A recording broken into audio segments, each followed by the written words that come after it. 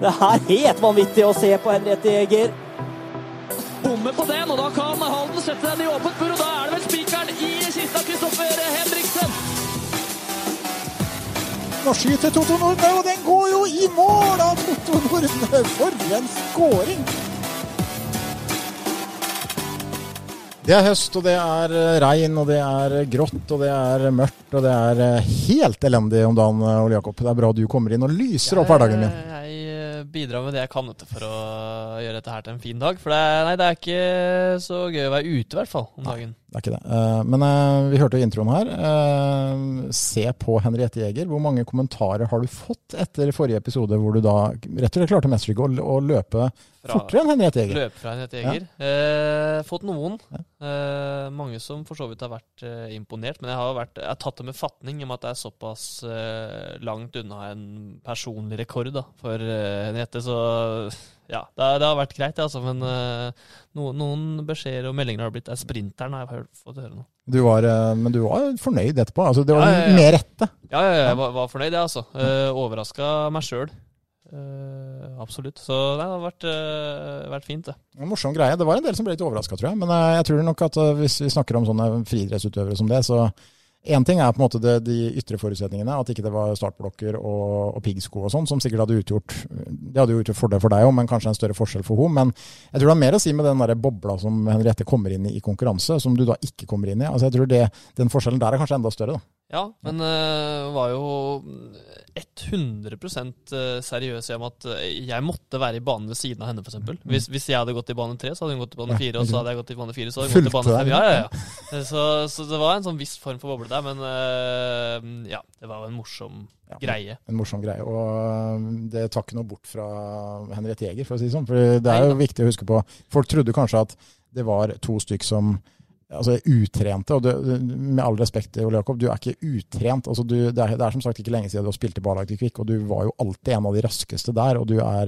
26-27 år gammel, så det er klart, det er forskjell på kjønn. Sånn er det bare. Det er det bare. Men uansett om det er forskjell på kjønn eller ikke, det er viktig for meg å kunne se på Henriette Jæger på TV i fremtiden og si at jeg har faktisk vunnet en 100 meter mot. Det er deilig. Ja, den er stor. Jeg tror det tapet sved litt for henne, og hun var veldig klar på at hun ville ha revansj utover i 2021 her, så du stiller jo på det. Forskjellen er at hun fortsetter å trene. Jeg fortsetter å ikke trene. I hvert fall ikke sprint. Kan hende at det blir annerledes da. Men da tenker jeg at da skal jeg få tak i piggsko, og vi skal ha startblokker, så får vi se da. Vet du. Men hun vil ha 7-kamp da, alle øvelsene, og da tror jeg vel forskjellen blir fryktelig stor. Når vi skal begynne å kaste spyd og høyde og sånn, da tror jeg det fort blir større forskjell. Ja, det kan det bli. Gøy var det i hvert fall. Vi har en ny episode, og i dag skal fokuset være på fotball, Ole Jakob. Det er jo som oftest det, selv om vi prøver å få med oss litt andre idretter. Ja, nå drar det seg jo til. Hockey og håndball er jo sånn i startblokkene. Jeg har gått av startblokkene nå. Fotball så drar det seg til, og da vi må måtte være der hvor det er mest spennende. Ja, da er det fotball. Det er akkurat det der, og vi har da hentet inn en gjest i den anledning som er han er egentlig ganske ubeskrevet blad for de aller fleste, vil jeg tro, som hører på denne podcasten, men de har jo fått med seg at han har spilt 2 kamper. Han har kommet og gjort et bra inntrykk også. Velkommen til dagens gjest, Markus Kaasa. Jo, takk skal du ha. Hvordan står det til? Nei, alt er bra. Det er litt trist vær, som du sier, men ellers så har Halden tatt meg godt imot. Altså. Ja, fordi at det er jo ikke veldig lenge siden du dukket opp her. Altså, det var jo en deadline day som minnet om gamle championship manager i gamle dager. Harry Sykle og jobbet fælt der. Hvordan var situasjonen for deg da, på den andre siden? For Harris jobbet jo desperat, det vet vi jo, med å skaffe forsterkninger her. Men hvordan er det som spiller da, og spiller på Bærum som da ikke klarte avsluttspillet? Var det hektisk for deg også? Nei, jeg ble egentlig bare litt tatt på senga. Jeg lå hjemme og fikk plutselig en telefon da, fra treneren i Bærum, og de hadde meldt interesse. Og jeg er jo veldig glad i fotball, så det å kunne fortsette å spille denne sesongen her er knall. Da. Så det var ikke noen andre klubber inne i bildet, eller? Nei, det var ikke. Nei. Men hva visste du om Kvikk fra før da? Nei, jeg visste jo Kenta trent her, og jeg spilte jo i Gjelleråsen, og da hadde vi jo Kvikk i 3. divisjon der. Så visste at det var et veldig sterkt lag, og fikk jo med meg at de kom på 2. plass når de var nyopprykket, og det er jo kjempesterkt. Og Ja, så de kjørte vel over oss med Gjelleråsen der, og visste at det var et spillende lag, og ja, absolutt noen som kan hevde seg i toppen. Da. For det var noen av de kampene der i 2018, Ole Jakob, som jeg husker, og Gjelleråsen borte var vel ganske tung, var den ikke det? Det var vel av de aller siste kampene, var det ikke det? Vant 1-0, var ikke det? Jakob skåret på heading, eller tar jeg helt feil da? Ståle Solbakken på tribunen? Ja, stemmer. Eller tar jeg feil? Husker du noe av det, Markus? Den sesongen der så hadde jeg en liten skade i hoftelesbjørn. Så spilte jeg ikke så mye. Men jeg var og så på, og jeg mener at Ståle Solbakken var og så på der, ja. Så, men ja, Kvikk stakk vel av med seieren der, og rykka jo opp, så. Ja, det var helt avhengig av hans her nå, fordi det var jo et helsikes oppgjør med Eidsvoll der, som faktisk ikke ble avgjort før i siste kampen bort på Vestfossen der, og det husker vi med glede. Det helt syk sesong. Da var jo hele turen å så på også, da, den kampen der, så de var jo ikke helt fornøyde også. Nei, de heier på dere. Ja. Nei, det er jo ikke så langt unna. Nei. Men vi skal, vi må jo liksom bli bedre kjent med Markus da. Vi må det. Ja, jeg vet ikke hva du var, altså, du er ikke gammel nok, Ole Jakob, til å huske navnet Kaasa i norsk fotball. Nei, delvis kanskje? Nei, jeg husker jo ikke det. Jeg opplevde aldri selv, men jeg har jo lest og hørt. Fordi for meg da, som er langt opp i året og mye eldre enn dere, så husker jeg med glede legenden Kjell Roar Kaasa på 90-tallet, hvor han rett og slett bare var helt enorm. Han feia inn mål fra alle vinkler, og midt i det kaoset ble du født, Markus, 1995. Det var jo da han var helt på høyden. Altså, det er et dumt kvasispørsmål, men hvordan er det å vokse opp med en berømt far? For det må vi kunne si at han var på den tida. Nei, det er jo ofte mye stopp da, når vi går ut i gatene. Det er mange som vil prate, og han er jo glad i å prate selv, så... Men bortsett fra det, så er det ordentlig å ha en far som har spilt fotball og vet hva som skal gjøres for å nå toppen. Da. Ja, for det er jo et element, hvis vi ser nå på din generasjon, Markus. Det er enormt mange spillere som er på yngre landslag, på eldre landslag i Eliteserien, som har kjente etternavn. Altså Torstvedt, Bohin, altså du har jo Haaland, altså det er vanvittig. Ja. Det er nesten alle fra den Drillos-generasjonen har jo barn på landslaget. Og det som du sier der, er et viktig poeng at man kan si at det kan være et press da, å måtte leve opp og komme seg ut av skyggen til faren, men det er jo også en fordel, fordi foreldre vet hva som kreves. Ja, du sier noe der, men jeg har egentlig aldri følt på det presset. Altså. Jeg har bare følt at jeg liker å spille fotball, og jeg liker å skåre mål. Og har ofte blitt sammenlignet med han, da, men jeg har aldri følt på noe særlig press, skal jeg være helt ærlig. Nei, det er... Men jeg vokste opp da i Oslo, jeg spilte på Abildsø. Hvordan var oppveksten på Abildsø på 2000-tallet? Nei, den var veldig rolig egentlig. Det er et rolig, hyggelig sted, og skjer egentlig ikke så veldig mye. Men vi hadde en fotballbane som ble brukt veldig mye da. Så det var det gikk i. Var du en sånn type som spilte fotball alle friminutt, etter skolen, før skolen, alltid? Ja, det ble mye fotball, ja. Det gjorde det. Du kan kjenne deg igjen der, Ole Jakob? Ja, hvert friminutt var en kamp. Med 2 lag og gjerne klasser. Det var det mest prestisjefulle. Spille A-klassen mot B-klassen. Det var tøffe oppgjør. Men det har ikke forandret seg. Vet du. Det var alt likt da jeg var liten. Lenge før da dere. Så det er en sånn tradisjon som har vart. Men det gikk ofte hardt for seg. Ja, jeg kom ofte svett inn i klasserommet der igjen. Men det er bare gøy da. Ja. Tenk på etterpå at det var kanskje ikke, hvis du var litt interessert i jenter, så var kanskje ikke det beste sjekketrikset å komme dritsvett inn i... Nei, men sånn 7.-8. Altså, da begynte det kanskje med sånn 4.-5. klasse. Det var jo viktigere ting enn jenter da. Men vi hadde jo jeg husker på Strupe, ungdomsskolen da. Så var det også de som spilte fotball i friminuttene. Da var ikke vi så mye det, men da sånn, kom inn med grønske på buksa og sånn etter friminuttene da. Det var litt sånn, ja. Fryktelig seriøst. Det er lettere i dag, det er kunstgress. Ja, slipper en grønska. Men Abildsø, hvor lenge var du der? Jeg var der til jeg var omtrent var det 19 år kanskje. Og da dro jeg til Strømmen etter det. Og var der i 1 sesong, før jeg tok turen videre til Gjelleråsen. Strømmen var da i Obos. I Obos, ja. Men jeg hadde en avtale da med Espen Olsen, da, som var trener da. Og skulle spille 3. divisjon for rekruttlaget, og så trente jeg samtidig hver dag da, med A-laget. Så det var en fin løsning. Hvor innstilt, eller hvor seriøs var du i oppveksten? For det er veldig forskjell på det når på en måte, folk tar det valget om å faktisk satse. Så kan du si litt om det? Nei, jeg var vel kanskje det du kan si en sånn late bloomer, eller hva det kalles. Jeg var ganske lav, ganske lenge, og litt rund i Kina. Men det stoppet ikke meg å spille fotball, men plutselig så strakk jeg meg 10-15 centimeter og ble plutselig mye bedre i fotball. Da. Og det var da jeg begynte å ta det litt mer seriøst. Da. Så jeg sitter jo her i dag, og det er lett å være etterpåklok, men jeg angrer jo litt på at jeg ikke tok det litt mer seriøst når jeg var yngre. Da. Det er mange som kan tenke tilbake på det, og det er jo sånn at, men det er jo valg man tar da, der og da. Altså det er liksom det, hadde man visst alltid hva som kom til å skje i fremtiden, så er det mange ting han hadde gjort annerledes. Ja, det blir jo gjerne sånn, man har lyst, ikke lyst, og så ender det gjerne opp på en god måte uansett. Da. Altså man kan alltid angre på ting, men man vet jo ikke plutselig at man satset alt på ett kort, da, og så blir du skadet. Så har du ikke fullført skolen, så har du ikke, altså, det er jo sånne ting hele veien. Så stort sett så løser det seg. Men det miljøet da, altså Abildsø, altså jeg tenker at det er vel ikke kanskje den mest hardtsatsende klubben. Er det sånn at du tenker at hvis du hadde vært i en annen klubb med kanskje et litt annet miljø, at det hadde vært lettere kanskje å gjøre den satsingen tidligere? Ja, du sier noe der.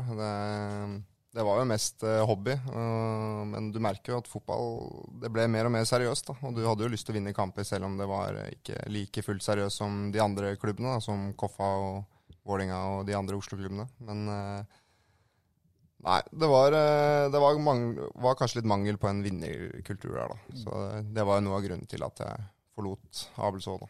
Men du sa at du alltid har vært spiss? Alltid vært spiss. Ja. Eller jeg har vært innom noen andre posisjoner også, da. På juniorfotball så var jeg litt anker, faktisk. Da var jobben bare å takle og krige der. Så jeg likte egentlig den rollen her ganske godt. Og så litt høyere kant. Så jeg kan skjære inn og skyte, men ikke vært det mest suksessfulle. Men det er vel en av de tingene som mange sier at ofte går i arv, er jo det her med målgjørergenet. Man ser veldig ofte at hvis barn av storskårere også blir spisser, for der tenker jeg der er det noe medfødt, jeg er helt overbevist om. Ja, det kan være det. Og så er det jo, jeg har sikkert vært med mye på treningsfeltet opp igjennom og stått og skutt og fått litt gode tips og sånn. Så det er nok noe medfødt, men det er nok også bare at trener du på å skåre mål, så blir du god på å skåre mål. Det er jo kroneksemplar i Halden på det er jo Jørgen Strand Larsen som spiller i Groningen nå, som da har både en mor og en far som var toppskårere, riktig nok på lavere nivå enn Jørgen, men altså de øste jo inn mål på sitt nivå i begge to i mange, mange år, og det er nok ikke bare tilfeldig der. Jeg vet ikke om du har gjort deg noen tanker om det selv? Nei, altså hva var det du... Nei, i forhold til det med å ha det genet, da, altså at det bare er et eller annet medfødt der, at du liker å skåre mål, eller dukke opp i riktig tid, riktig sted, ikke sant? Det handler alltid om å lukte, fatteren sagt. Så det er, på hvert eneste skudd så er det bare å løpe mot keeperen i håp om en retur, da. Så har jo skåret en del på det, da. Ikke sant. Vi skal snakke mer om karrieren din og Kvikk og greier, men vi tenkte rett og slett nå, Ole Jakob, at vi tar og ringer til Kaasa Senior. Ja, det er stort. Ja, gleder du deg til dette her, Markus? Ja, det kan bli spennende. Det. Ja, vi har ikke gjort det så veldig ofte før, men når vi da har en gjest her som har en far som i hvert fall, kanskje ikke de yngste lytterne våre husker så godt, men gå inn og google Kjell Roar Kaasa, kanskje på YouTube også, så ser dere litt av han, spilte en herlig karriere og bøtta inn mål i Vålinga og masse andre klubber, så vi prøver å ringe til Kjell Roar. Skal vi se om vi får han med oss her.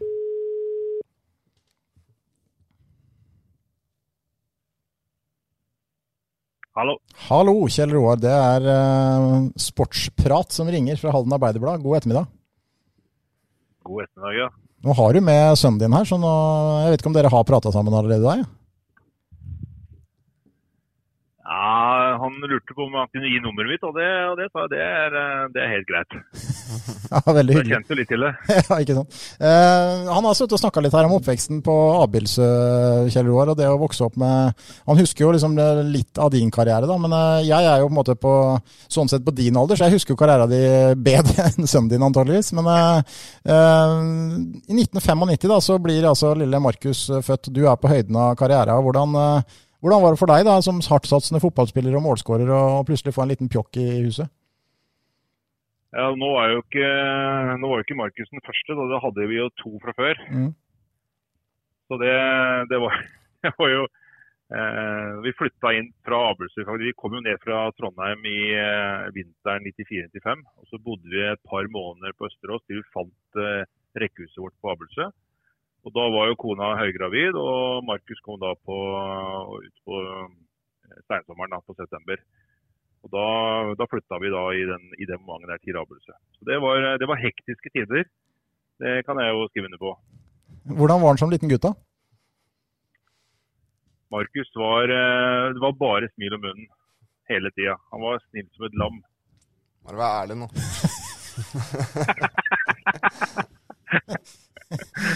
Ja, nei, men Nei, det var lite trøbbel med Markus som ung. Det var det. Men som yngstemann da, i en søskenflokk, Markus, hvordan var det å måtte gjøre seg bemerket da? Det ikke bare det? Nei, du skal jo alltid prøve å tøffe deg litt foran de store brødrene. Men det kom jo en lillebror også etter hvert da, noen år senere. Men nei, du vil jo alltid være på nivå med de som var eldre enn deg da. Så jo litt opp til dem. Ikke sant, det helt naturlig det. Men i forhold til den fotballen da, Kjell Roar, for det jo mange, altså, vi snakket litt om det her, altså jeg vet ikke hvor mange av de som nå på yngre og eldre landslag som har etternavn som vi kjenner fra din tid som fotballspiller. Altså, hvilke tanker gjør du da rundt det å vokse opp med en far som har spilt på toppnivå og ville bli fotballspiller selv? Ja, altså min far var jo ikke på det nivået der, så dette jo, når jeg flyttet fra Drangedal, lille Drangedal i Telemark, til Oslo i 1987, da hadde jeg ingen ambisjoner om å bli toppspiller. Så når jeg kom da til, min første Oslo-klubb var jo Bøler, og så gikk det relativt brukbart der, og så gikk jeg til Skeid. Og det andre året i Skeid, da tok det helt av. For at den treneren jeg hadde da i Bøler, og som hadde vært tidligere i Skeid, han kjente til Even Pellerud i Kongsvinger. Så underveis i den perioden så fikk jeg og en som heter Kjell Arne Gjerstad, fikk lov å prøvespille på Hjemslund, eller oppe på Kongsvinger. Både når vi var i Bøler, men også når vi var i Skeid. Og etter andre året mitt i Skeid, så gikk det veldig, veldig bra for meg. Og da ringte Even Pellerud meg på høsten og sa at nå er du klar. Og så flyttet vi da hadde vi jo kun eldstemann, Jonas, for han født i 91. Så flyttet vi oppover, og så ble jeg da toppskårer første sesongen i Tippeligaen. Så du kan si at det gikk jo bare en rus hele sesongen. Så, men jeg hadde som sagt ingen planer, hvis det går an å si det, eller ambisjoner om å bli proffspiller. Det var egentlig de trenerne som jeg hadde rundt meg, som så noe potensiale, og som fikk det fram. Men har du vært involvert? Så de skal ha mer æren av det, og få på en måte meg til å se at ja, det er kanskje ikke så dum likevel. Jeg har noen spesielle ferdigheter som noen har bruk for. Og det så lite skal til, egentlig, eller så mye, i en treners hverdag. Det å se den enkelte og hvilke ferdigheter du har, både som menneske, men også som spisskvaliteter som fotballspiller. Men var du involvert i barna dine sine fotballoppvekst, holdt jeg på å si? Var du med som trener, var du med som lagleder ute på feltet der, eller hvordan var du? Jeg må jo bare si at det krevende, for jeg jobbet jo ved siden av, vet du. Men jeg var jo trener for eldstemann, og delvis nummer 2. Men så tok jo på en måte karrieren ordentlig tak, og det ble litt for mye. Så da ble det eksterne trener. Men når du ser Markus spille... Jeg har jo bare for å understreke det, at jeg har aldri lagt noe press på gutta mine heller. Jeg har jo 4 gutter, og ikke lagt noen føringer for at de burde bli, eller burde vurdere. Og dette noe de selv har på en måte funnet veien til. Og det har vært viktig for oss, for at jeg vet jo, du innleder med det spørsmålet, at hvordan det å ha sønner som da vokser opp av en kjent spiller. Og det klart, det kjente jeg på, og det har også gutta mine kjent på, det vet jeg. For at selv om de ikke spiller fotball, så det sånn at ja, men du som sønn av han som toppskårer, altså, du må jo kunne litt. Det alltid sånne forventninger til de sønnene som vokser opp av kjente fotballspillere, eller idrettsutøvere for øvrig. Ja, jeg ser det. Det har jeg kjent på. Ja. Det kan jeg skjønne, men altså når du ser Markus spille fotball, for at han spiller jo nå på et bra nivå, andredivisjon en del av norsk toppfotball, og han skårer mål, og han står på. Altså, det jo mange som sier at de kjenner igjen litt et eller annet i genene eller et eller annet. Hva tenker du om det han driver med om dagen? Nei, jeg må jo si at jeg blir jo varm da. Altså positiv forstand, så jeg synes han har mye mer enn det jeg hadde. Altså, jeg hadde jo, du kan si at jeg var gjennombruddsspiss. Det var kanskje min store forskjell i tillegg til fysikk og fart da. Og kanskje hodespillet. Men Markus har mye mer breispekter enn det jeg var, og så har han venstrefot. Og det jo ganske unikt som spiss. Så det ikke mange sånne store navn i dag som jeg husker jo, jeg spilte sammen med Petter Belsvik, han var jo venstrefot. Men det ikke så mange av de oppe gjennom min karriere. Og så det mye bedre teknisk enn det jeg var, og det må man jo være, skal man hevde seg i dagens fotball. Det mye tøffere sånn sett. Men det moro å se. Ja, ikke sant? Og så det litt sånn gøy at jeg slo gjennom i Kongsvinger når jeg var 25. Og det jo liksom, det startet jo i Skeid i annen divisjon, og nå jo han i annen divisjon, i Kvikk. Og skal møte Skeid på lørdag. Og skal møte Skeid på lørdag. Ja. Men den lille eventyret på slutten av sesongen i Kvikk, altså, hva tenker du om det? Jeg vet ikke om du kjenner til Kvikk i det hele tatt. Du kjenner vel kanskje Kenta litt, men... Jeg har jo spilt sammen med Kenta i Rosenborg, så jeg kjenner jo han. Så han en veldig fin gutt og utrolig flink med folk, og han har jo erfart veldig mye. Han har jobbet sammen med noen av de beste hovedtrenerne opp igjennom i Tippeliga og i Obos, så det klart han har jo massevis å fare med når det gjelder å jobbe med enkeltspillere. Så jeg har bare positivt å si om Kenta, og nå kjenner jo ikke jeg liksom Kvikk Halden og lag og spillerne og sånn, men nå har jeg sett Tromsdalen på stadion, og så jeg bruddstykker av Alta-kampen. Og det ser jo litt om hva de prøver på. Det spennende. Vi veldig spente vi også på kampene som gjenstår nå, og så har vi en drøm om at det unge Kaasa som skal skyte Kvikk til kval, Ole Jakob, har vi ikke det? Jo, det hadde vært veldig, veldig fint. Begynner nå å kjenne litt på den spenningen jeg hadde på slutten av sesongen i fjor. Det har sittet litt langt inne for meg i år, men nå begynner det å komme litt inn mot kampen mot helga. Sånn nå. Det gjør det. Det mye som står på spill. Men det godt å høre det, Kjell Roar. Det noe du har lyst til å si til faren din, Markus, før vi legger på med den? Eller har du ikke noe usnakket med den, som du vil ta opp her og nå? Nei, det ikke så mye jeg kan si egentlig. Det nei, får bare håpe han får billetter til Skeid. Det var litt vanskelig. Men, ja, det ikke billetter til kampen? Nei, det jo ikke så mange som kommer inn nå, på grunn av regler. Og når man først spiller i Oslo, så det jo litt synd at man ikke får plass, men sånn det. Og så det innendørs i tillegg, i Valhall. Stemmer. Det litt dumt. Nei, men da får du ta den på TV. Du får begynne å abonnere på Halden Arbeiderblad, Kjell Roar, så får du se kampen, vet du. Det gjør jeg allerede. Ikke sant? Det godt å høre. Nei, men, ikke tenk på det. Nei, ikke sant? Nei, men det var veldig hyggelig, Kjell Roar. Vi krysser fingrene, akkurat som du gjør, tenker jeg, om at det går bra for Kvikk og for Markus, og så får du ha en god torsdag videre. Tusen takk for hyggelig prat, og lykke til dere også. Jepp, takk. Hei. Ok, ha det. Det var far, det, Kjell Roar, som da han jobber med barnehageutvikling. Ja, et firma som heter Læringsverkstedet. Det noe privat sektor litt... Ikke sant? Ja, det også en vei å gå etter fotballkarrieren. Det mange veier å gå. Det mange veier å gå. Ja. Ja, vi hadde jo 2 år på Gran Canaria der, etter han la opp. Jobbet han litt som eiendomsmegler da, ved siden av, så han har hatt mange forskjellige jobber da, etter karrieren. Så du bodde 2 år på Gran Canaria? Ja. Hvor gammel var du da? Da gikk jeg deler av barnehagen og første klasse. Ok. Så det var norsk skole der nede da? Collegio Noruego. Det mange som drømmer om det, altså bo i Syden. Kan du bekrefte at det noe å drømme om, eller det litt kjedelig? Jeg har jo hørt i ettertid at det var litt... det var ikke alt som var helt som gikk som det skal på den skolen der, men jeg koser meg gløgg. Altså. Friminuttene var å dra ned på stranda og bade og spille fotball, og nei, det var helt konge da. Ja. Det høres så fint ut som man tenker da. Det er så fint som man tenker. Så, men jeg har faktisk tatt meg selv i det som vi avslutter med her, den spenninga i kroppen inn mot en veldig spennende sesongavslutning. For egentlig så burde jeg hatt den for lenge siden. For det har vært helt i toppen, bortsett fra Fredrikstad stakk litt av. Jeg tror det er litt fordi at Fredrikstad har vært så suverene, og litt fordi sesongen har vært som den har vært. Ja.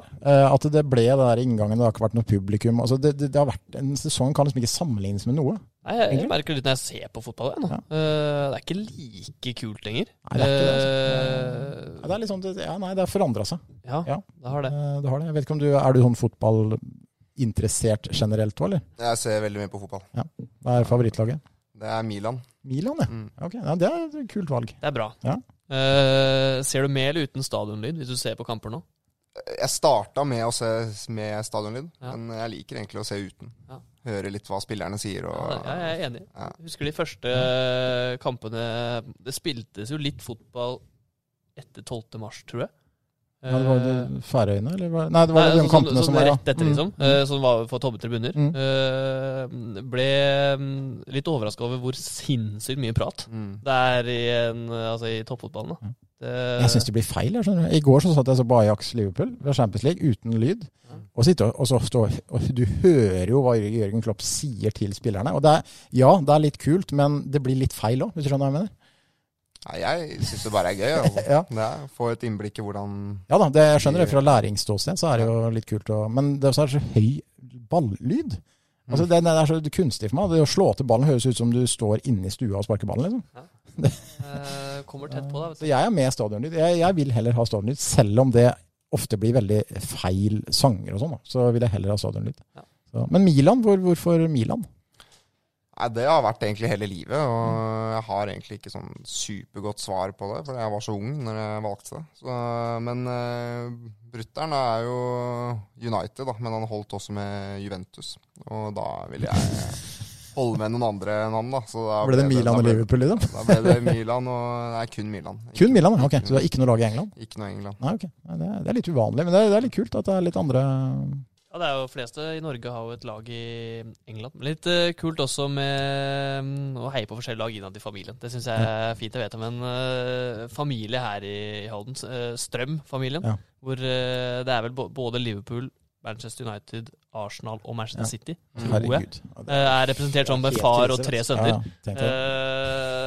Det skaper en ekstra dimensjon når det er de oppgjøret, i hvert fall. Ja, det er i hvert fall helt sikkert. Nå er jo fatteren er jo Liverpool, da, og storebror er United, og de 2 andre er ikke så interesserte, men også er jeg Milan, da, så jeg tror pappa er litt sånn bitter på at ingen valgte Liverpool, da. Spiller de fotball? Jeg er helt enig med faren din.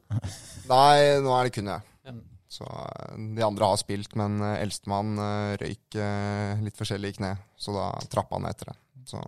Men akkurat på Milan, bare å avslutte den. Min påstand, nå er jeg litt eldre enn Ole Jakob, så han er kanskje ikke enig med meg, men Milan er det navnet som for meg er mest mektig i fotball-Europa. Fordi Milan var så suverene der før deres tid, men altså, det var et eller annet med Milan som var, vi tuller alltid med det, hvem vi skal spille mot, borte mot Milan hvis vi spilte Championship Manager, det var alltid det verste. Det var liksom det ultimate. Real Madrid har jo egentlig tatt over den litt kanskje, men Milan for meg det er det mektigste av alt. Det er et eller annet med den draktene, med historien, spillerne, stadion, altså det er helt magisk. Ja, det er synd, da. Nå er det snakk om at de skal rive mektige San Siro. Så det er jo på tide å oppgradere, men det er jo synd å rive en sånn fin stadion. Har du vært der? Jeg har vært der. Så jeg har en trist historie derfra, da. Så jeg skulle på min første kamp. Det var da Milan-Inter. Og hadde fått det i gave, da. Og så drar jeg ned, da. Og så dør jo Astori for Fiorentina. Da var jeg nede i Milano. Da våkna jeg dagen etter til det, da. Og da ble jo alle kampene avlyst, da. Den var litt lei, men så kom en kompis ned, og vi så på Milan-Arsenal. Så det var min første kamp. Men da tappte de jo 2-0. Så kunne gått bedre, men ja, den er lei. Første gangen, liksom. Men det er jo nordmenn, Jens Petter Hauge, å komme til Milan. Hva tenker du om det? Spennende. Veldig spennende. Han kan tilføye laget noe de ikke har, da. Han er jo veldig fleksibel og kan mate Zlatan med noen baller der. Du ser jo hva han har gjort med han Kasper Junker i år, liksom. Han kan jo både servere og score, så jeg tror det kan bli spennende. Men jeg tror han trenger litt tid, da. Ja. Jeg også tror på Jens Petter Hauge, faktisk. Jeg synes han har et eller annet som er veldig, veldig spennende. Kult spiller. Ja. Stormer litt på landslaget gjør det nå. Ja, det gjør det også. Ja. Alexander Sørloth, og det er ikke måte på. Det er mye å ta tak i. Vi har selvfølgelig også nevnt Jørgen Strand Larsen, som også var innom Milan. Jeg vet ikke om du fikk med deg det? At han var, ja. Jeg fikk med det, og jeg håpte jo at han skulle opp, da. Men han spilte jo mest på U21, da. Han skårte jo litt der, og hører rykter om at han synes Gattuso var helt klin gærne, men det stemmer nok det. Ja. Men, han har fortalt meg historier om det, men Gattuso gjør suksess nå, gjør han ikke det? I Napoli, eller? Ja. Så var Jørgen rykta til Milan igjen? Ja, det gikk noen rykter om at han skulle være den fremtidige, liksom, langsiktige erstatteren for Zlatan. Jeg vet ikke om det var en journalist som bare tok det her. Jeg vet ikke om du kjenner til saken, Markus? Ja, jeg leste det samme. Ja. Jeg vet ikke helt det. Kan jo absolutt hende. Det er jo mye som skjer på treningsfeltet, og det er jo mye de snakker om som vi ikke får høre noe om. Så vi må jo ha noe inside her på huset. Det må være en av mediehusene som er mest informert på Strand Larsen. Men det er klart det er også greit, apropos store sko å fylle, å være arvtakeren til Zlatan i Milan. Da skal du helst ha litt baller. Du så jo, de vant jo 2-1 nå da, mot Inter. Zlatan putter 2, så han er 39, så det er han er helt sykt. Helt unik. Det er ikke noe annet å si. Så, men det er spennende med en liten Milan-connection der. Vi hadde jo kommet fram til Strømmen, og så havna du da i Gjelleråsen etter det. Spilte i 4. og 3. divisjon, stort sett, eller? Ja, vi rykka opp fra 4. Vi rykka ned med Strømmen 2, for det var det året det var veldig mange som rykka ned. Det var vel topp 5 som holdt seg, og vi kom på 6. plass da. Og da var liksom, skal jeg spille 4. div med Strømmen, eller skal jeg gå til et annet lag da, der man er en del av en A-stall da, og sleit litt med diverse ting, og da synes jeg det var en ålreit løsning. Skåret mye mål i Gjelleråsen? Det ble mye mål i Gjelleråsen, ja, og fikk mye oppmerksomhet. Det var moro da. Og da 2-0 vant forresten Kvikk den kampen i 2018. Var det 2-0? Okay. Men det var Jakob som skåret 1-0? I oktober, så det var sent. Og Jakob skåret. Jire Suka skåret. Og du, Markus, spilte. Gjorde det? Stå på fotball.no i hvert fall. Kanskje bare nummer 10 på ryggen, det var ikke... Ja. Startet jeg? Ja, sto i elveren der, altså. Ja, okay, sliter med hukommelsen. Det er for mange hudueller. Det er det, vet du. Merket det etter kampen mot Alta der. Det skjønner jeg. Men før årets sesong da, så tok du da steget til Bærum. Ja. Hva lå bak det valget? Nei, altså en trøblete sesong da, i Gjelleråsen. Og vi hadde jo absolutt en OK sesong, havna jo på 3. plass, og det var jo bra det, men igjen da, Gjelleråsen var preget av mye skader da. Så jeg var egentlig litt lei, og så tenkte jeg kanskje jeg skulle trappe ned litt, og så får jeg en telefon da, og at Bærum er interessert og har lyst til å ha meg på trening, og da drar jeg dit, og de er veldig fornøyde, og da fikk jeg litt gleden igjen da.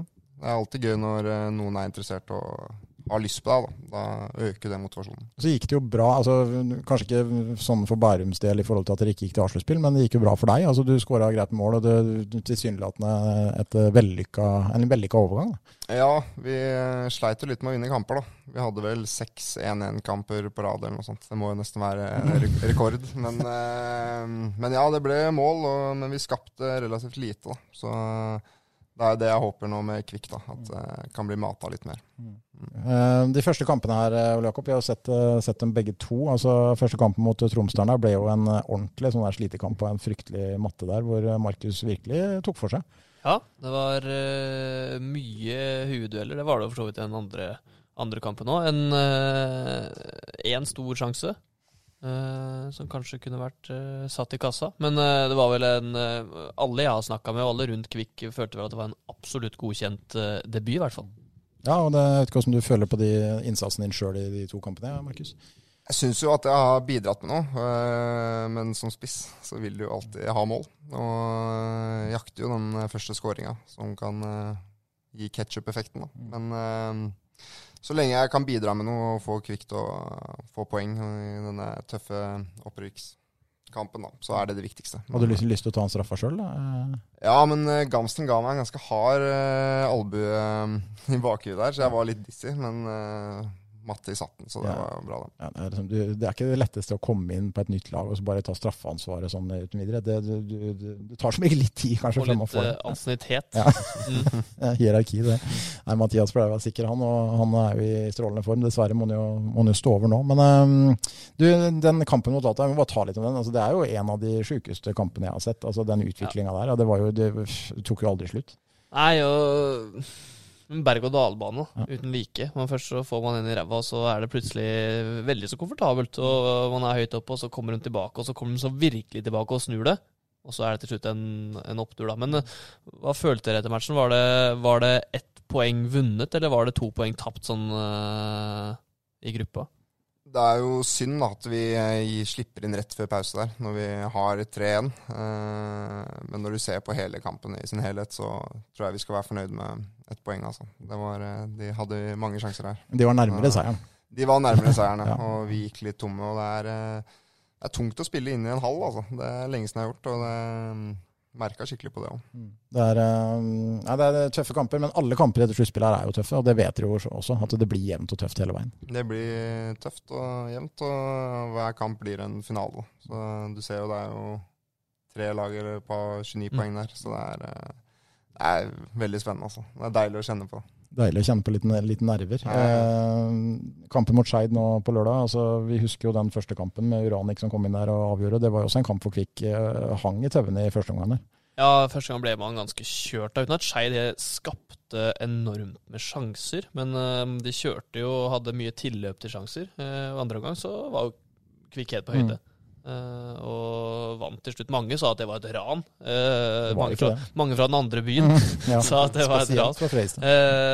Men jeg syns jo ikke det. Jeg syns Kvikk til slutt. Det var en kamp som kunne gått begge veier. Uten å sammenlignighet, men for en som så Manchester United mot PSG på i midtuka, så var det litt samme. Jeg syns ikke det ufortjent at Manchester United vinner den. Det en kamp som kunne gått begge veier. Og det hadde ikke vært noe å si på at PSG hadde vunnet, men jeg syns ikke det noe å si på at Manchester United vinner heller. Og akkurat sånn var den kampen der inne på Nordre Åsen.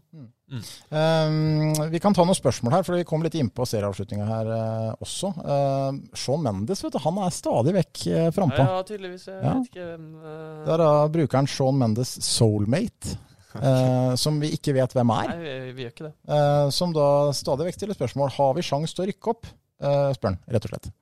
Han altså vi. Så han fra Halden, Shawn Mendes, Nei, jeg mener det, absolutt. Det tøft og jevnt, men vi på topp i alle matcher, så kan vi absolutt komme i kvaliken her. Altså.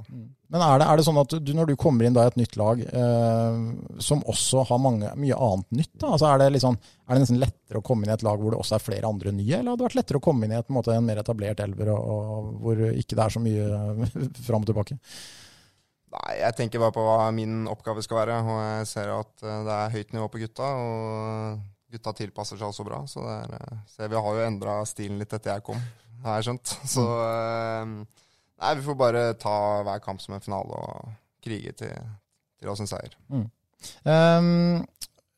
Så det da en av dine lagkamerater som ikke vi bør nevne navnet på, dine nye lagkamerater, som spør, har det vært noe interesse fra damene i Halden etter din første opptreden på stadion? Jeg har en følelse på at jeg vet hvem det men jeg skal ikke gå med navn. Men nei, det har jo blitt noen følgeforespørsler, men jeg sitter med en frue i Oslo, så det Ok, så du klarer å holde fingrene fra fattet. Det godt å høre, Markus. Hun hører sikkert på dette her også. Didrik spør, hvem har du kommet best, det var litt dårlig formulert, men hvem har du blitt best kjent med på laget? Nå bor jeg med Odd nå, så vi 2 nye, så jeg kommer veldig godt overens med han, men resten av gutta har vært kjempeålreit. Altså. Så visste jeg hvem Deni var fra før. Så føler vi har en fin klikk når han spiller bak meg på topp der også. Og så jo Uranik jo alltid lett å prate med. Han skravler av går, og det fint da.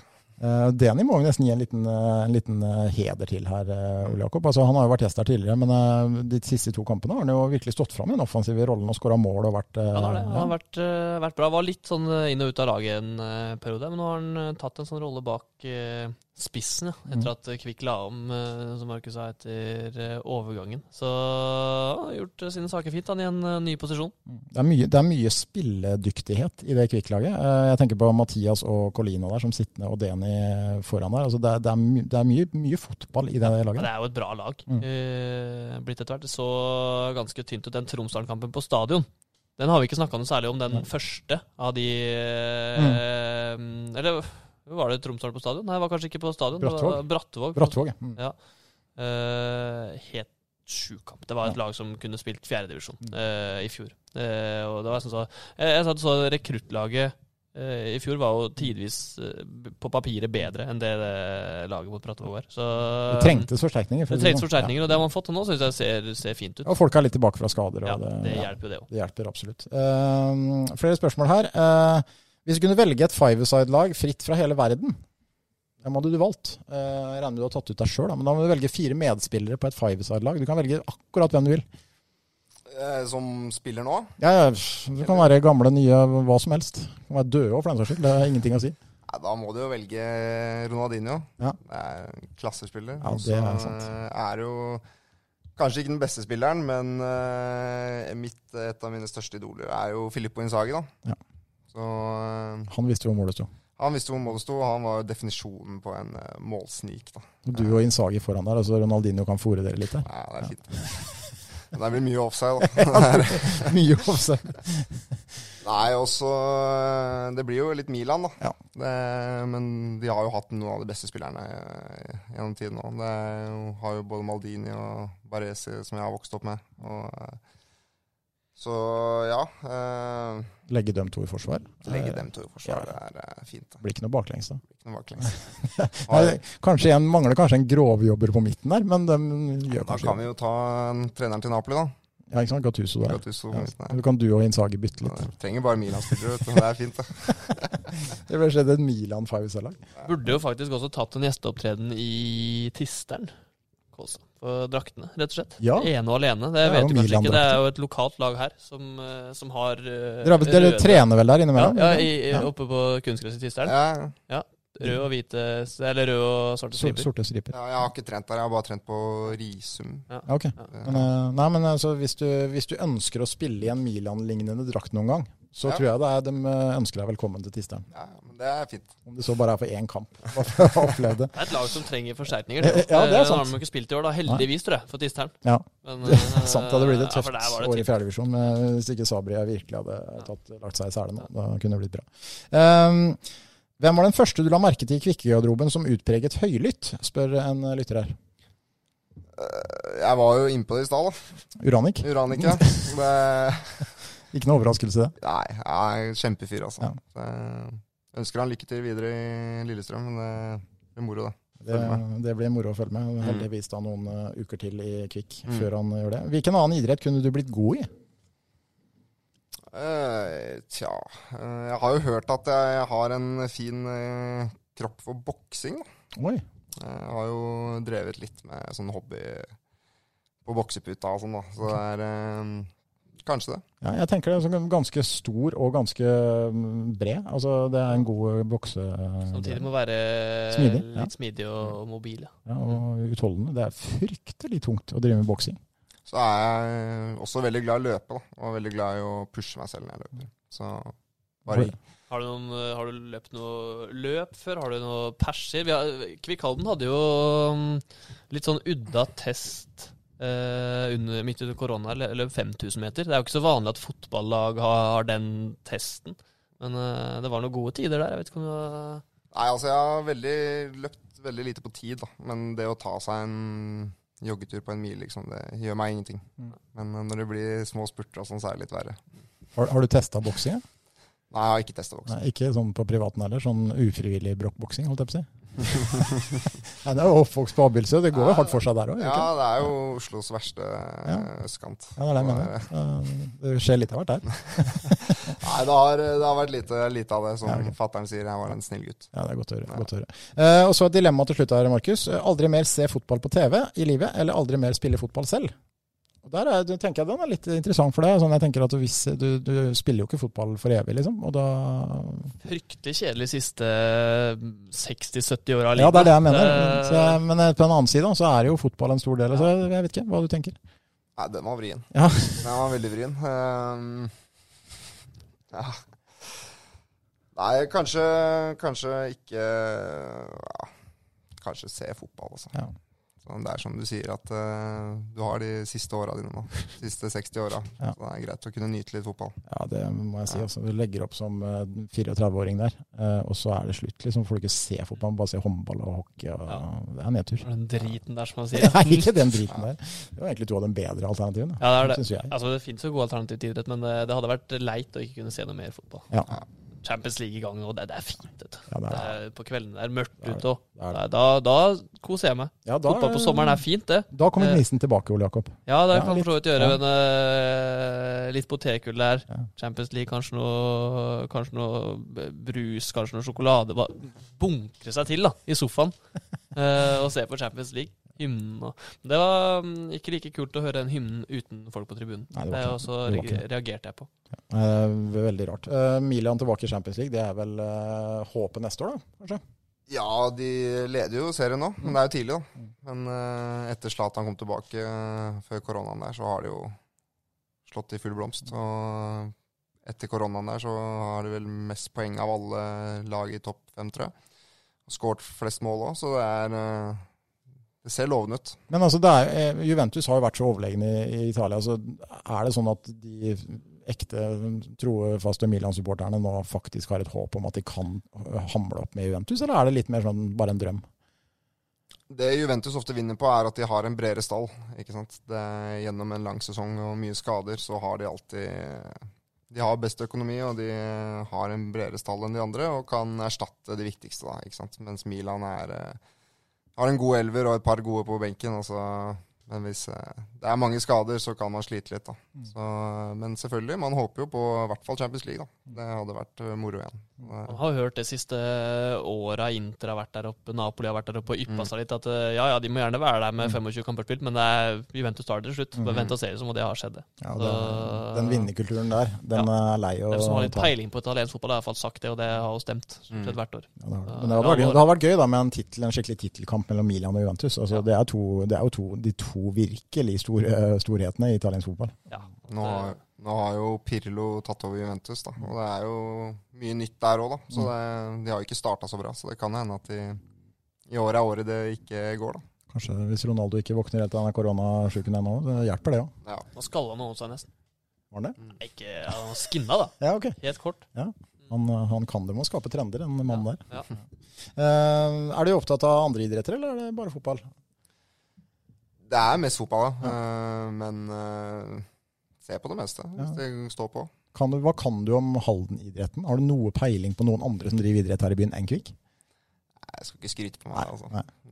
I denne podcasten så må vi jo ta en liten runde om de andre idrettene også. Da kan du lære litt, ikke sant? Vi har jo et håndballag som spiller I Elitserien, som heter Halden Topphåndball, som da har fått Morten Nergård Ole Jakob, som har levert varene til de grader, må vi kunne si.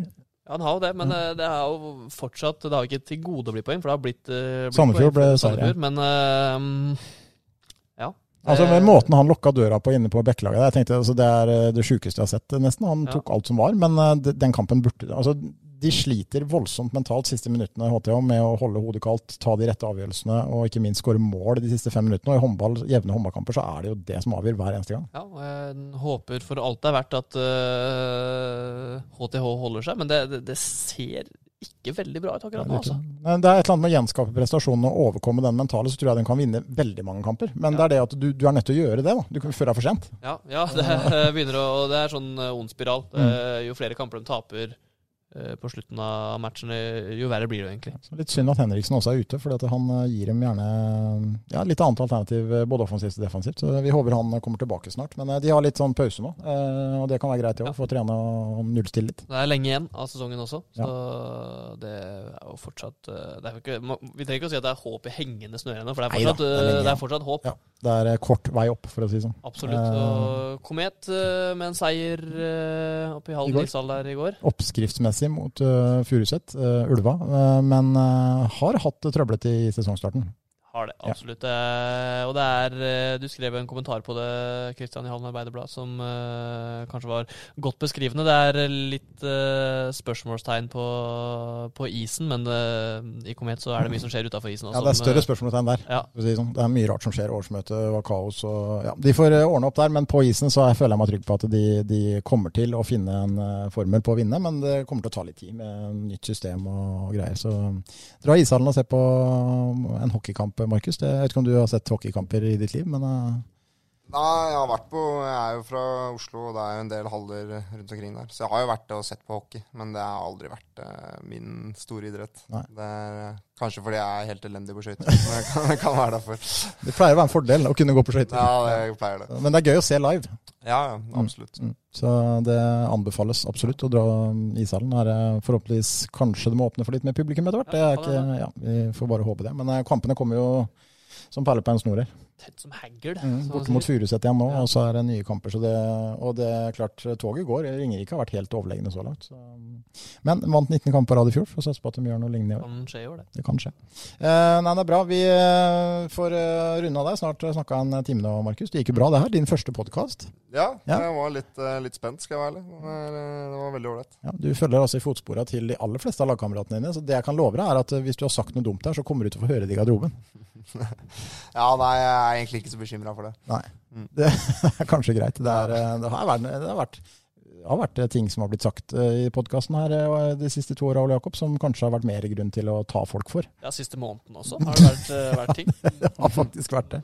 Men det en herlig gjeng, som du sier. Ja, det må være en fin gjeng å komme inn i. Det god stemning i garderoben, og det høyt under taket. Absolutt. Så vi ønsker deg masse lykke til.